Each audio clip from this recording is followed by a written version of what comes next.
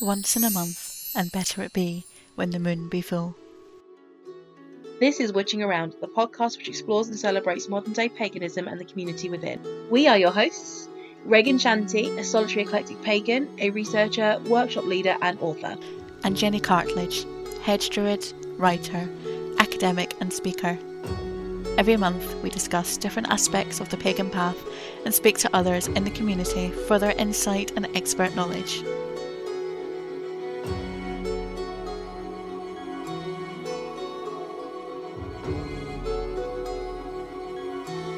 Hi everyone, and welcome to episode 20 of Witching Around.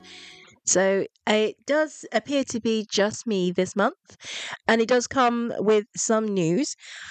So I am sorry to all our fans of the amazing Jenny Cartledge, but she has stepped back from the podcast. It's not permanent, it's just while she's focusing on her studies, and as we've heard from her in the past, it does get crazy. So she is just prioritizing and taking a step back from the podcast, and it is what it is. We miss her, and I absolutely promise she will be back for some other episodes. But for now, you've just got me, little old Regan, and it's March, and it's like one of those years where you blink and it's all of a sudden it's the springtime. I have a really good episode for you this month. I'm interviewing Bianca Kemp of Bagroon. So if you are on Instagram, you might know her quite well. She appears on the reels quite a bit, and I absolutely love everything about her. I've known her for quite a few years now, and it was via Witchfest actually that we got to know her, and I was just itching to interview her. So this episode was meant to be Earth Magic as part of the Elemental series. However, Bianca and I got really, we delved quite a lot into magical herbalism as that's her specialty. And that's what our episode is about, because it's just so fascinating. And it's something that I've been really into as well. So let's get to our favourite topic. Well, I say our favourite topic. It could be just that I like to talk about myself and you guys are like, oh, get on with it. But there we go. So how have I been witching around this month? It's been a crazy one, mainly because I've been gearing up for Froome, the Witchfest market at the Cheese and Grain, which will be happening as you are listening to this. So if you are within reach of Froome, and it's the 2nd of March, if you're listening to this on the day release, then get down there. It's going to be awesome. It's going to run from 9 a.m. till 3 p.m. I'm there as a trader with my brand Ethereal Creations, and I am so excited. So I've done a revamp of my brand, and I've shifted everything that I offer. Well, not everything, but most things. And I have actually lent into the whole magical herbalism side of it. So it was actually quite good timing, this interview with Bianca. So that's what I've been focusing a lot on with my handmade incense and spell jars. And I did think I mentioned this in the previous episode. So I've been working on that. And I have also been trying to grow some more plants. I've tried to really get stuck in. I've got a couple of almanacs. I've got a date book where I'm putting in the dates of where I'm going to plant certain seeds. And I'm working on it. But unfortunately, as I discovered this morning, because I got a bit distracted with Froome prep, the coriander seedlings that had blossomed last week are now dead. It's what happens when I keep stuff in rooms I don't always go in. I forget that they exist, or I go, oh, no, it's fine. I'll water it next time I'm in here. And I didn't, and it's dead. So I'm going to have to start from scratch. And the basil seeds I planted didn't actually grow at all, which was really weird. Miraculously, though, the coffee plant is still alive. I don't know whether its placement just happens to be really good, but inexplicably, that thing is still alive. Not really growing that much bigger, but it is alive, which is impressive for me. But for the most part, I have been working on my magical herbalism and kind of exploring that side of it. And also doing a lot of batch interviews for Witching Around. I'm actually all set for the next few months. And it's going to be super exciting. And I really hope you guys are going to tune in for it, because it's going to be good. I've got loads of really cool guests lined up. And that's actually given me a lot to think about in terms of my path. And as it turns out, that Jenny might not be the only hedge practitioner in the midst, because I've been reading through Joanna van der Herven's book on the hedge witch, and a lot of it sums me up. So that's going to be something I'm going to be looking into over the next month or so. So maybe I'll have more to say about that next month. Maybe I won't. We will see. But it's definitely something new and exciting for me to explore, which is quite fun. It's always good to keep your path fresh and discover new things about yourself. I am trying to get into the habit of drawing an oracle card weekly. I used to do it all the time when I was younger. And the reason why it changes different from what you might think, the reason why I stopped was because I used to use one of the Doreen Virtue oracle cards. It was the Goddess set. And those of you who were a bit newer to the whole Chi Circles thing may not know about her. It's not like she's done anything bad per se. A few years ago, she suddenly changed paths and went kind of born again Christian, I would say, or maybe I might be incorrect, so people can reply to like the social media posts about this episode and tell me if I'm wrong. But she diverted away from the New Age side of things and cited it all as hokum, really. So it didn't feel right using those cards anymore, and I really struggled finding a deck that really resonated with me. And I found a deck at Witchfest last November, the Gaia Oracle, and shout out to Heron Drums because they had it at their stall, and I went back to it a few times thinking, oh, I really like that. And then eventually I went, nope, I'm going to get it. It's been calling out to me. And I've been trying to remember to get back into that. And you know what it's like when you have a ritual that you do or a routine that you do, and then you step away from it, and then it's really, really hard to get back into the mindset of actually remembering to do it. And it probably doesn't help that I now have a toddler who will just take my cards and walk off with them, so I can't really just leave them displayed for me to look at, which makes it a little bit harder for me to remember, because out of sight, out of mind.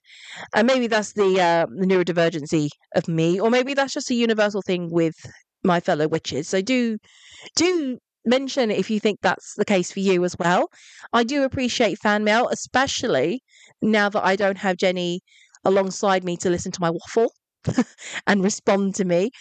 Do get in touch and do talk to me. I like to hear from the listeners, and maybe I'll start actually reading out some messages. There have been some really nice comments on the Facebook and Witching Around Instagram. So please do comment more and write reviews and ratings and talk to me. I'm really lonely now that I haven't got Jenny every single month. So tell me what you're thinking. How are you witching around each month? You can email me at witchingaroundpodcast@gmail.com. Or there's the Instagram, which is at Witching Around Podcast, and Facebook, which is at A Witches Podcast. And there's all in the show notes. So if you're worried about spelling, just check the podcast notes and it's all in there. Or you can probably just Google it and we'll turn up somewhere. We are also on X or Twitter. However, I don't tend to update it that much anymore, and neither does Jenny. We don't tend to frequent Twitter all that often. So that you can comment on there and leave nice messages, but chances are I'm not going to see it. So the other thing I've been thinking about is adding a bit more content on monthly, because unlike Jenny, I am not actually all that busy, and I do have time to record some more content, and it's going to be something that I could probably do between my different jobs that I do. And something I've been thinking about is doing some minisodes between the main episodes and talking about little practical tips, practical magic, if you will. But I'm not sure whether or not this is something that you guys would actually be interested in. So if you are, please do leave a comment or drop an email and tell me. And more than that, you could also tell me what you'd like to hear, what kind of tips you'd like to hear. And they won't all be personal to me. There might be ones that I've gathered from other people, which means that there's opening for you guys. If there's anything you like to do in terms of practical magic, tips for other listeners, then you can send it to us either via message, or you can record a voice note and you can have your own voice on the podcast as well. And similarly, if you want to be interviewed about your path or something specifically about witchcraft and something in the pagan community, maybe it's something that's you've been pondering about recently, talk to me. You don't have to be famous. because this is what this podcast is about. It's about modern day witchcraft and paganism and how we navigate the path now. And that's not restricted to famous witches. That's all of us. So yeah, please, please, please do get in touch and just tell me what you want to hear on the podcast. And since we've got an interview all lined up for you lovely people, let's move on to our interview with Bianca Kemp. I've been really looking forward to this. I've never done a podcast before. So excuse me if I ramble, and do feel free to interject and pull me back to down to earth. Yeah, that's fine. Our listeners know that both Jenny and I ramble loads as well. So yeah, that's good. It's all good. So for our listeners who don't know who you are, Bianca, can you tell us a little bit more about you and your path? Okay, so my name is Bianca Kemp, and I run a shop on Etsy called Bergroon. And so my path, I primarily practice, and I'm developing a magical herbalism path, which is so I work with herbs and other natural materia for the purposes of self-transformation and for deepening your connection with nature and mystical experiences and wisdom, which follows the seasonal cycle, the wheel of the year, and other patterns and rhythms of nature. What got you interested in working with herbs to start off with? Okay, so I think probably just curiosity and, my love of the outdoors and nature from an early age. Like I've always enjoyed solitude in nature and, being on my own. And I was quite fortunate to have grown up in two quite remote but beautiful parts of the country. So I'm from the Isle of Wight, from a town called Ventnor, and we have quite quite a magical landscape down there. It's a lovely town, and so that's one place where I got, I suppose, the initial inspiration and to connect with a landscape and place of power. Took an interest in a lot of the flora and fauna out there, and would quite frequently just escape out, of the town and go down into the landslip, and there's a botanical gardens, and and I would have quite I think quite mystical experiences, in those places, which, shaped the way that I began to perceive, myself and the world and my values. And also, I spent some time in the Highlands of Scotland as well, where my dad lives, between the ages of 12 and 15. And that was quite remote in the Highlands. And my grandmother's house backed out onto a very beautiful old woodlands with lochs. And again, it was, I suppose, it was there where I suppose I developed a sense of, otherness, being a non-white, non-Scottish person, and also very different from the family. So, I found myself frequently going back to those woods, and just, it was just a place where I was well and happy. And, now I suppose back then I didn't really understand the process that I was going through. But now when I look back on it and the kind of path that I've taken, I realize that these were very formative experiences for me, which I've just continued, I suppose, throughout my life. Yes. So yeah, that's probably the origins.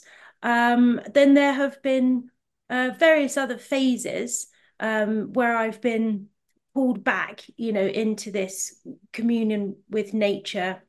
So I lived in London for a while as a student, and spent most of my time there at Kew Gardens, and mostly at Kew Gardens, because it was the only place where I could really go and, be around so many different plants and trees and just keep connecting and learning about them.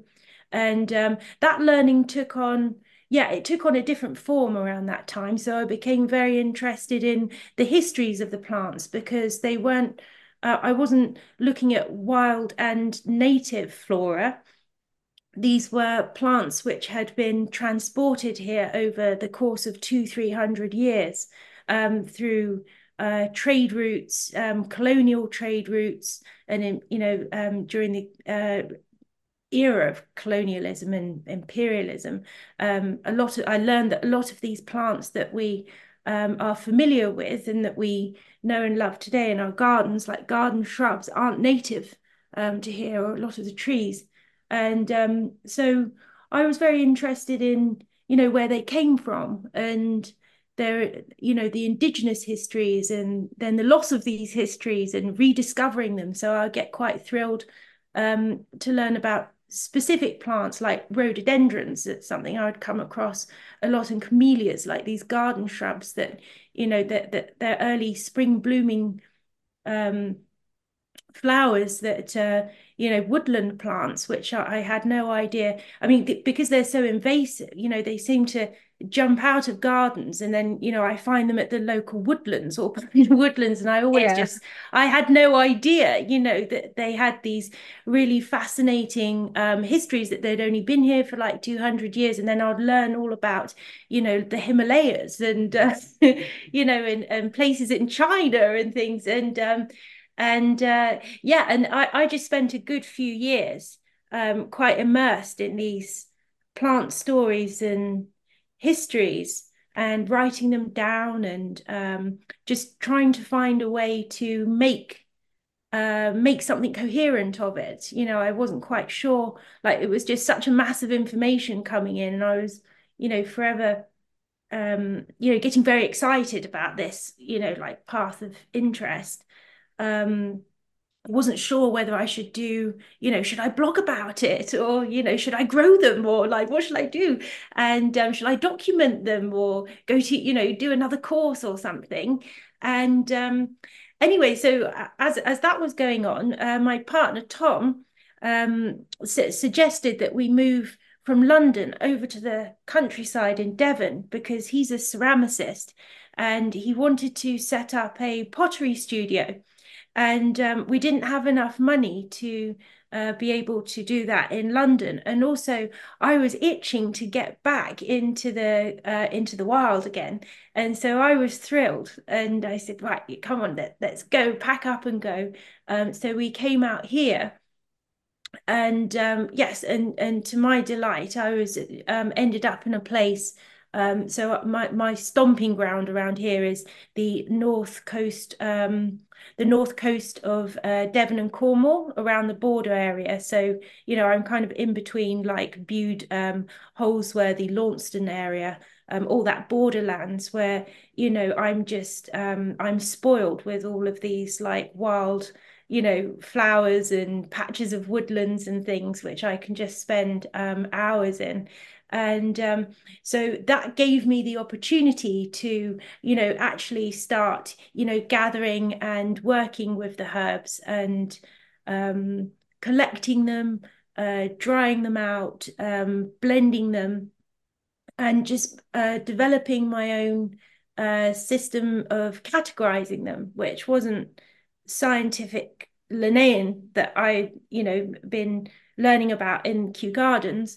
But what I then learned was, a system of correspondences, which, these have been used for, hundreds of years. And, and I was discovering books on, I suppose like magical, I think you call it like magical medicine, which is like an old Anglo-Saxon way of knowing or understanding herbs to work with for their healing properties, and using medicinal magical charms and incantations in what I perceived to be quite shamanistic, and I, until that point, I didn't realize that, Britain had its own indigenous shamanistic plant heritage in that sense, which before I would have thought was something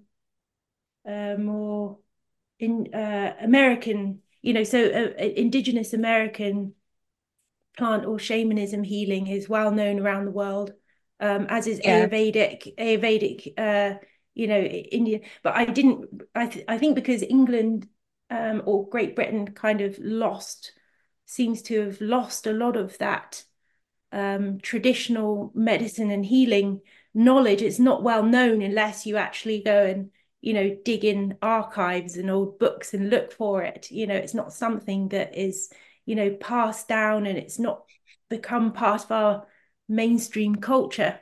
And so I rediscovered that, and which inspired me to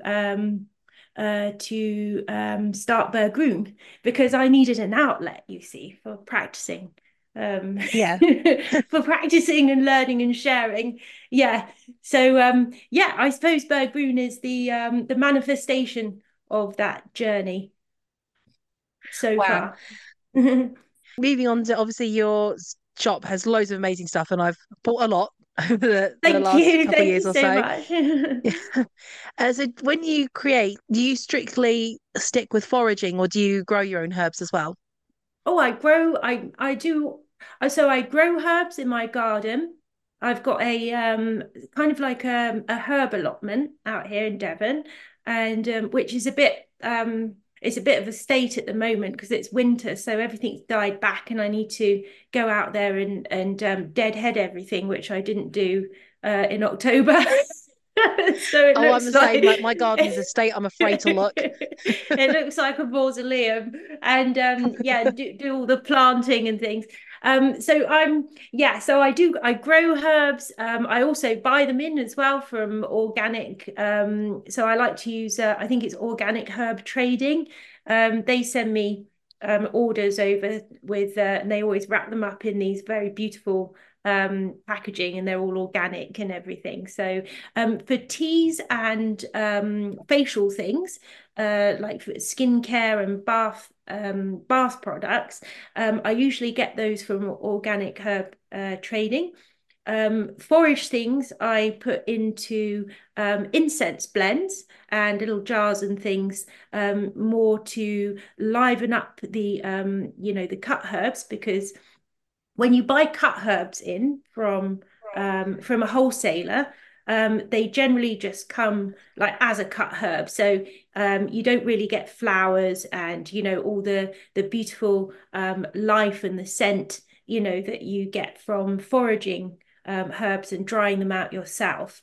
So for example, meadowsweet, if you are going to order some meadowsweet from, say, Herbal Apothecary or Organic Herb Trading, you would just get the whole plant that's cut down and shredded and sorted and sifted, and which is great for tea. But if you want to use meadowsweet in a way where you can present the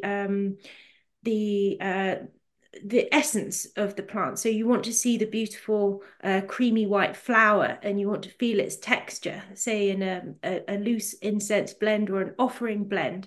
I think you want to experience the qualities of the plant, not just the cut down, Yeah. generic version. So that's what I use my foraged stock for. Also, foraging as well.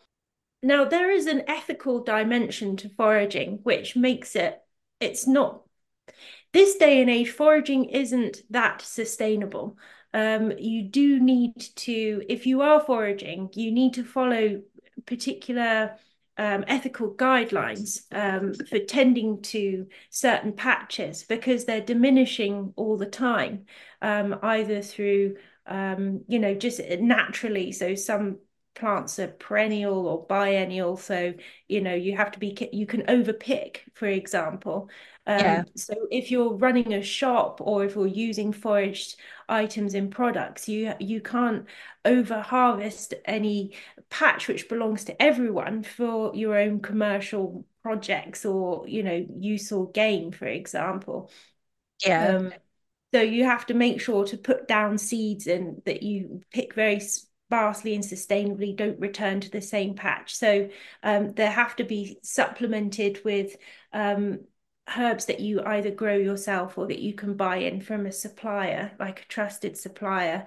And I do also advocate for, all magical practitioners really to go out and, forage for certain things, because it's really if you are practicing, a kind of magical herbalism path, or you use herbs and plants, in your spiritual practice, then you need to have a full experience of them, in terms of their their textures and behaviors and scents, and the qualities, or the qualia, as they say, of that herb. So I think we need to advocate for more wild spaces, and throw down seeds where we can, and encourage them to grow and tend to them and look after them. So it's reciprocal. You need to try to develop that kind of reciprocal relationship with your natural area, and in a sense try to become a guardian or a protector, and as well as just foraging, for example. So I always think that's quite important to express when talking about foraging, because we do like to connect with the old ways, and keep these traditions alive, because it's very, very important, to us now and the next generation. But at the same time, perhaps, in medieval times, or, even 200 years ago, there were many more wild spaces than what there are now. And, I've noticed even in the past few years, like every year, like patches that I will go to, one year have been developed over for a new bit of a bus stop, or a new Yeah. surgery or something. So, and out here as well, there's a lot of town development going on. So there's these housing estates that continuously being built, like, so all the villages and towns are being extended all of the time. And they're being built over like old bridle pathways and footpaths and things, and it's cutting off access to wild patches, and they're disappearing. So yarrow patches of like yarrow, mustard plant, dog, all sorts of wild patches, comfrey, they diminish all the time, and are disappearing. And this is a bit of a problem. So if you are foraging, which I do believe everyone should, you will inevitably come up against this issue, and then you have to mediate it somehow. I'm actually starting to mull over, like, those of us who live in more, well, I say us, I actually live quite a rural area, but people who live in more Mm. built areas, like you were talking about London, and thinking about ways that we can sort of start building that up again. And Yeah. that's something I think we need to think about more, and like pushing towards our councils for community gardens and that kind of thing. Oh, Uh, absolutely. Yeah. Are there any processes or rituals that you do when you forage? So coming away a bit more from the practical side and more of the magical Yeah. side. Is there anything you Okay. do in particular? Um, I suppose, yeah. So for me, I know, sorry, I'll start off with this, and then I'll get more into, the specifics of magic. So, foraging is for me like a magical ritual, like it's a communion with nature, in which you are activating parts of your psyche when you are engaging with a specific plant, and it is intentional. And so yeah, foraging for me is a magical thing. I think also, um because the reason it's magical as well is because it aligns you with particular energies, energies of those areas, which are powerful places. It brings you to places where you are, I suppose, receiving an energy which you then transfer, in an intentional way. So I do anoint before I go out, because it is a ritual, from a magical ritual for me. Like, I always anoint before I go out, and I do tend to hone my intuition and, set my desires and intentions, on what I wish to receive from it, and, also what I'm willing to what I want to share of myself, in terms of, letting go of the bad and bringing in the good. So yeah, so it's, spiritual in that sense, and in a magical style. So I also practice, like, like seed balls, and, so I will make earth balls or seed balls, with seeds, and put them down and encourage growth, and I light candles and make shrines. So I'm especially fond of areas where there's a lot of hawthorn trees, and I'm quite inclined to commune with nature spirits, which I do consider like a fairy presence. And I get very excited, in certain areas that I go into, and I will always take incense and candles, and little offerings and things from my home, which I know will be appreciated there, and I hope, like, found, in many years to come. Like, all buried or tucked away, which is something actually I've been doing, like, so these rituals, I think, being out in nature, began with me a long time ago, before I really understood that I was practicing something of witchcraft or magic. So leaving things, and wanting to make sort of dens and nests outside, and, with candles and incense, and sitting and chanting to myself, um, and just opening up. So yeah, I mean, does that answer it? So I can just clarify. Yeah, so anointing before you go out with an intentional oil is a good way to set your intentions and prepare for, the ritual, and just to know what it is that you hope to find, based on what it is that you feel you need to find for yourself. So may it be love and compassion. You go out and you hope to find a plant which speaks that to you, some particular healing or something, or maybe a more of a protection, like a protective herb, for, like, boundaries or resilience or something. So you can anoint with an oil, or take something with you which helps you to align your intention before you go out, in the hope to attract that same, so likeness. So that kind of alignment. Making shrines, lighting candles, in places where you feel fairy presence, and where you want to make wishes, or you want to release burdens and secrets. I think you can ritualize this and turn this into a spell by, setting up a little shrine there, casting your spell, and just, just being there with the spirits. And in my experience, like, this is always, you never come away, it's always fulfilling, and it always continue, it gives you a feeling of continuation, like of past and present. It's never wasted. It's never wasted. It's never frivolous. It's never a silly thing to do. It will always enrich your life, and it will always, you'll always remember that time, as something significant. It leads on to other things, is what I'm saying. So the magic does work. Yeah, the magic works.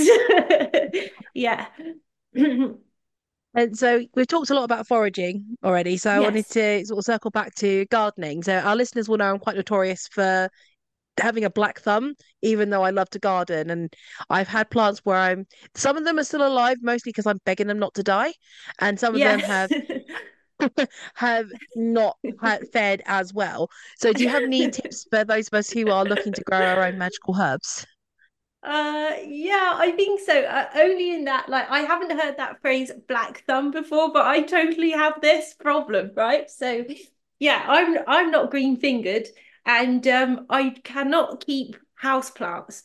I can't keep potted plants alive, for the life of me. And so don't keep house plants. Work with the seasonal energies, so you don't have to rely on like timings and temperatures, and because it's probably not something to do with you, like inherently with you. It might just be, something to like there's other things blocking your attention, or like getting in the way of that. It might not just be your style. It's not my style to keep house plants. Like I've seen or to cultivate difficult plants like in greenhouses or non-native plants. Very, very difficult thing to do. And it's kind of, it takes your full time and attention. It's scientific, essentially. Yeah, It's scientific. Things need to be measured and weighed, and they're all different. They all have different needs.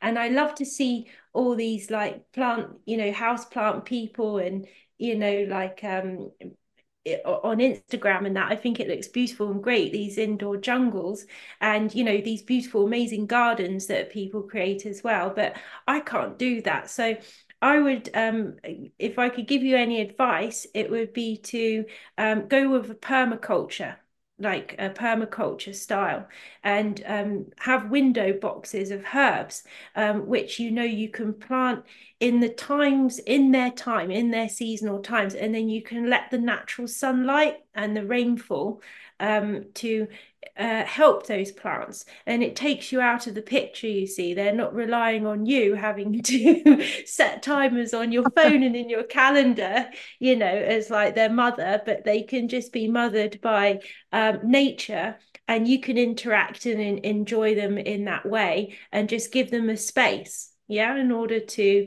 in order to thrive and flourish.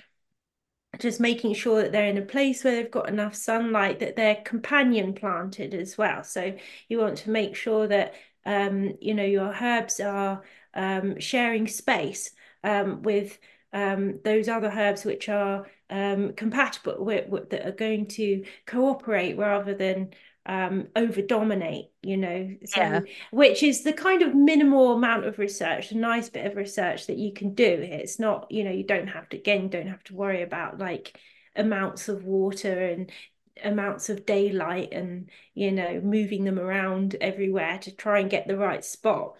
Yeah, so if you can do window boxes, like also if it's in the garden as well, just try and get a space where you can get a little bit of permaculture going. So choose a few seeds or plants or cuttings that you'd like to see thrive, chuck them down in the right season time of year, and just see what pops up, and see how you can just keep encouraging that with the most minimal input, the most minimal effort.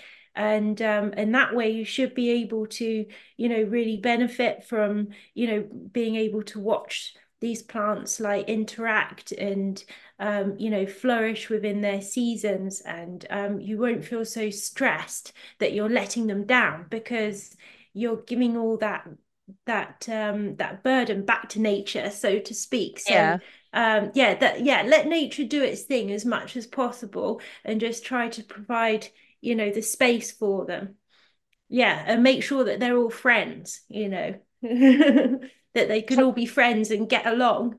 Yeah, so that's I think that's the advice that I would give, if that's helpful to you. So yeah, go the permaculture route and start very basic. Yeah. Yeah, just a Okay. bit of companion planting. Yeah, and don't beat yourself up about not being able to manage house plants, because yeah, I mean, I do. I love going to the garden centre, and I love ferns and ivy, and I want them everywhere, all around me, and but they just die as soon as they go for a little while. Some of them I get about 2 years I can keep a plant alive for about 2 years, and I'm like, wow. And then, I get back from holiday and it's dead. Yeah. Not coming back, Yeah, I it's actually had gone. quite a good run of plants happening a few years ago in 2020. Actually, when I was pregnant with my Yeah. son, I got really into gardening and actually was Oh, doing quite well with lovely. it. And then I Yeah. was in hospital with him for quite a few days because he was struggling to gain Oh, weight. yeah. And I came back and they were all the plants were dead. Yeah, that was your lot. Yeah, and you've been Yeah, struggling that was ever it. And then I've since. Yeah, I know just your since then, pain. Yeah, no, I know your pain. I do. I look back on photographs sometimes that I've got on my phone, and I'm like, blimey, look at the living room. It was like all these plants which are now dead. They were wonderful. Yeah, I had a lemon tree that was doing really well for about 4 years, and it was oh like wow. it. I never got lemons. It just gave off these tiny little vanilla flowered flowers with these tiny little baby, look like little micro lemons inside the Oh, stamen there. And I was like, come on, come on. I was really rooting for it. But it was actually quite a horrible, spiky plant. So it had these nasty mm. thorns on it. So no one could move it or touch it because Oh you'd no. just get skewered. And yeah, and that was going for a while. And I was really proud of it and had high hopes. But now that's just sat on a wall in the garden waiting to be buried. I don't know what happened to it. It must have got shocked or scared one day and just what got petrified. And oh, gardening's tough, isn't it? But I wish you all the best in in Thanks. in resurrecting Yeah. resurrecting your garden this year. So do you have any witchy tips for our listeners? Doesn't have to be about herbalism, just Hmm. anything in general. Well, I suppose, well, February, yeah, I would say it's for coping with, this last leg of winter, February. Um, Keep those candles burning. Keep your candles burning and keep them anointed because yeah, I think it's dark and quite gloomy, isn't it? And especially for us here in the UK. I do tend to suffer from a lack of light and inspiration and health, just feeling a little bit drained and I do find that February is the best month for just buying lots of candles. They don't have to be expensive, just from the pound shop or whatever, and keeping them burning throughout the day as well. Like I love to get up in the morning, anoint the candle, and light it for that day, and at nighttime too. But of course, do practice candle safety. Yes, of Yes, course. so always practice good candle safety. But yeah, keep your candles burning throughout February. Um, yeah, to keep your strength and resilience and your hope up as we look forward to spring and the coming of more light and warmth. Yeah. Thank you for joining us. And I Thank say you so us, much well, for me and the having me. listeners. Yeah, thank Yeah, it you was really so lovely having you much. on. Yeah, it's been delightful. Thank you. Thank you, Reagan. Uh, okay, speak to you soon. Bye. Okay, bye. This has been Witching Around with your hosts Regan Shanty and Jenny Cartledge. It was developed by Regan Shanty and is sponsored by Witchfest. If you would like to join the conversation, you can follow us on Twitter and Facebook by searching A Witch's Podcast. Remember to rate, review and subscribe on Spotify. It helps other people to find the podcast. Our intro-outro music was From the Ashes by Solas. Thank you for walking this path with us. Merry meet and blessed be.